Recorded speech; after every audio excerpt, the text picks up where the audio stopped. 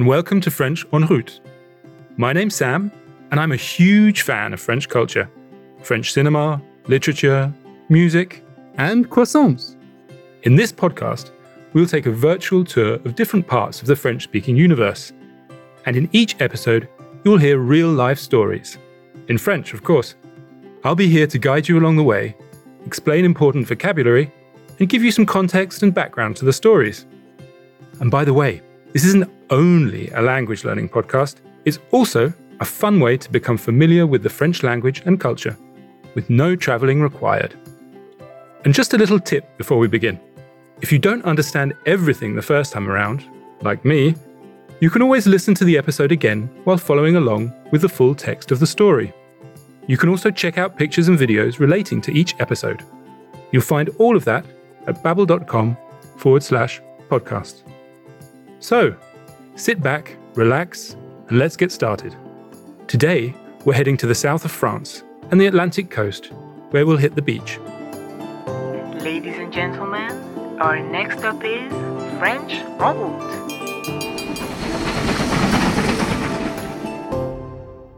In this episode, Natalie is going to tell us about an adventure, or rather a misadventure, she had one summer when she was 18. Here we go. Hold on to your seats.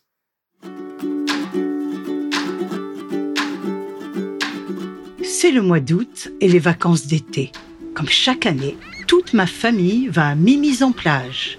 Nous nous baignons, nous faisons du vélo, nous jouons aux cartes, c'est le paradis. Pour aller à la plage, nous traversons la forêt. Nous marchons longtemps. Et de l'autre côté de la forêt, il y a les dunes. Nous grimpons tout en haut. C'est long et fatigant et il fait très chaud. Mais une fois arrivés, c'est magnifique. Nous sommes soudain face à l'océan. Mimizan? C'est le paradis. It's paradise. Imagine this. A huge pine forest, 6 miles of sandy beaches and golden sand dunes. The dunes, les dunes in French, are very high, so you have to climb to the top of them to see the Atlantic Ocean. And like Natalie says, it's exhausting in the heat. But then, when you reach the top, what a spectacular view!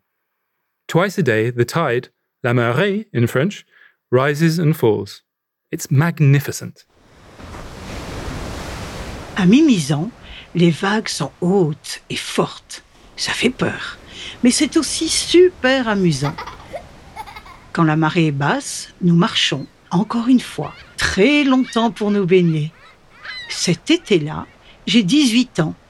J'ai un petit frère de 16 ans, Jacques, et 2 petites sœurs, Corinne et Isabelle. Nous savons tous nager, bien sûr.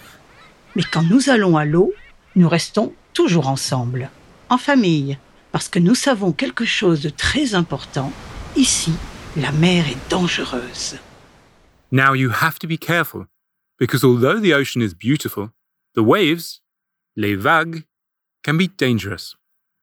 Which is why the beaches are supervised, and there are flags to warn swimmers. Green flags means there's no danger, orange flags caution swimmers to be careful, and red is a clear warning, don't swim. Which Natalie's family knows very well. Nous savons quelque chose de très important. Ici, la mer est dangereuse, she says. We know something very important. Here the sea is dangerous. Un jour, le drapeau est orange. Attention, danger. Mais il y a beaucoup de monde à la plage surveillée. Et ma mère dit « Venez, nous allons plus loin. » Nous trouvons un endroit où il n'y a personne. Je saute dans l'eau avec mes frères et sœurs. La marée est haute. Les vagues sont 3 fois plus hautes que nous. Nous nous amusons et nous rions. Enfin, nous voulons rentrer, mais nous ne pouvons pas. Nous ne sommes pourtant pas loin du rivage, à quelques mètres, mais nous ne pouvons pas revenir sur la plage. Uh-oh, an orange flag, an unsupervised part of the beach. This all sounds a bit risky. And now Natalie and her siblings are in the water, but can't get back to the beach.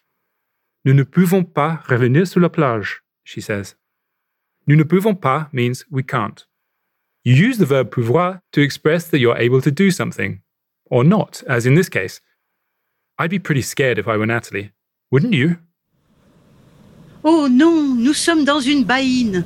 Nous sommes prisonniers des vagues. Elles sont de plus en plus fortes, de plus en plus nombreuses, de plus en plus rapides. Et surtout, elles nous tirent vers le large et nous éloignent de la plage. Au loin, je vois mon père. Il gesticule et il crie quelque chose. Il court dans tous les sens. Je n'entends rien, seulement le bruit des vagues. Mais je sais ce qu'il dit. Ne paniquez pas, ne luttez pas contre le courant. Ne paniquez pas. Ne luttez pas contre le courant. Don't panic. Don't fight the current. Why is Natalie's dad shouting this? Because the worst thing you can do is waste energy by trying to swim against the current.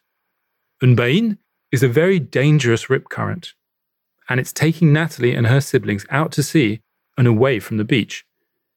They're starting to wonder if help will ever come. Je pense, est-ce que quelqu'un peut nous aider? Est-ce qu'un hélicoptère va nous voir? Où sont les sauveteurs? Mais nous sommes complètement seuls et rien ne se passe. J'ai très peur. J'essaie de ne pas paniquer. L'important, c'est de rester calme et de garder mes forces. Je ne lutte plus et me laisse porter par le courant. Jacques est avec moi. Corinne pleure. Je ne vois plus Isabelle. Où est-elle? Natalie's afraid. Very afraid. Où sont les sauveteurs? Where are the lifeguards? She can't see a rescue helicopter, that's for sure. But she's trying not to panic, to stay calm and save her strength. So she lets the current take her. Will the waves carry her and her siblings to safety? Or further out to sea? And where's her little sister, Isabelle? Je ne sais pas combien de temps a passé. Pour moi, une éternité. Finalement, une vague nous rejette sur le rivage. Nous sommes tous là, Isabelle aussi, et nous pouvons enfin poser le pied sur le sable. Nous sommes épuisés, choqués. Nous ne savons pas où nous sommes, mais nous sommes hors de danger. Et nous savons que nous avons eu de la chance, une sacrée chance. Nous sommes hors de danger, says Natalie. We're out of danger. What a relief. After what seems to Natalie like an eternity, a wave finally washes them up on shore. Sur le rivage. Isabelle too. Dazed and exhausted, the kids are reunited with their relieved parents, and everyone has learnt a valuable lesson. Pay attention to the flags and only swim when there are lifeguards around. Natalie told me that each year they have to rescue many people in peril. Sadly, a lot of people also lose their lives. Natalie and her siblings had a stroke of luck. Une sacrée chance. Et voilà! That's it for today's episode of French en route. I hope you enjoyed dipping your toes into the waters of the French language and that you've learned some new words, like la marée, les vagues, and les sauveteurs. And did you notice, in this story, Natalie used the verbs savoir and pouvoir a lot. If you want more practice with them, check out our beginners courses in the Babbel app. And remember, if you didn't understand everything at first, that's completely normal. It'll get easier with practice. You can listen to the episode as many times as you like, of course. Repetition is super useful, so rewind whenever you feel like it and listen closely to the words and phrases that didn't quite stick first time around.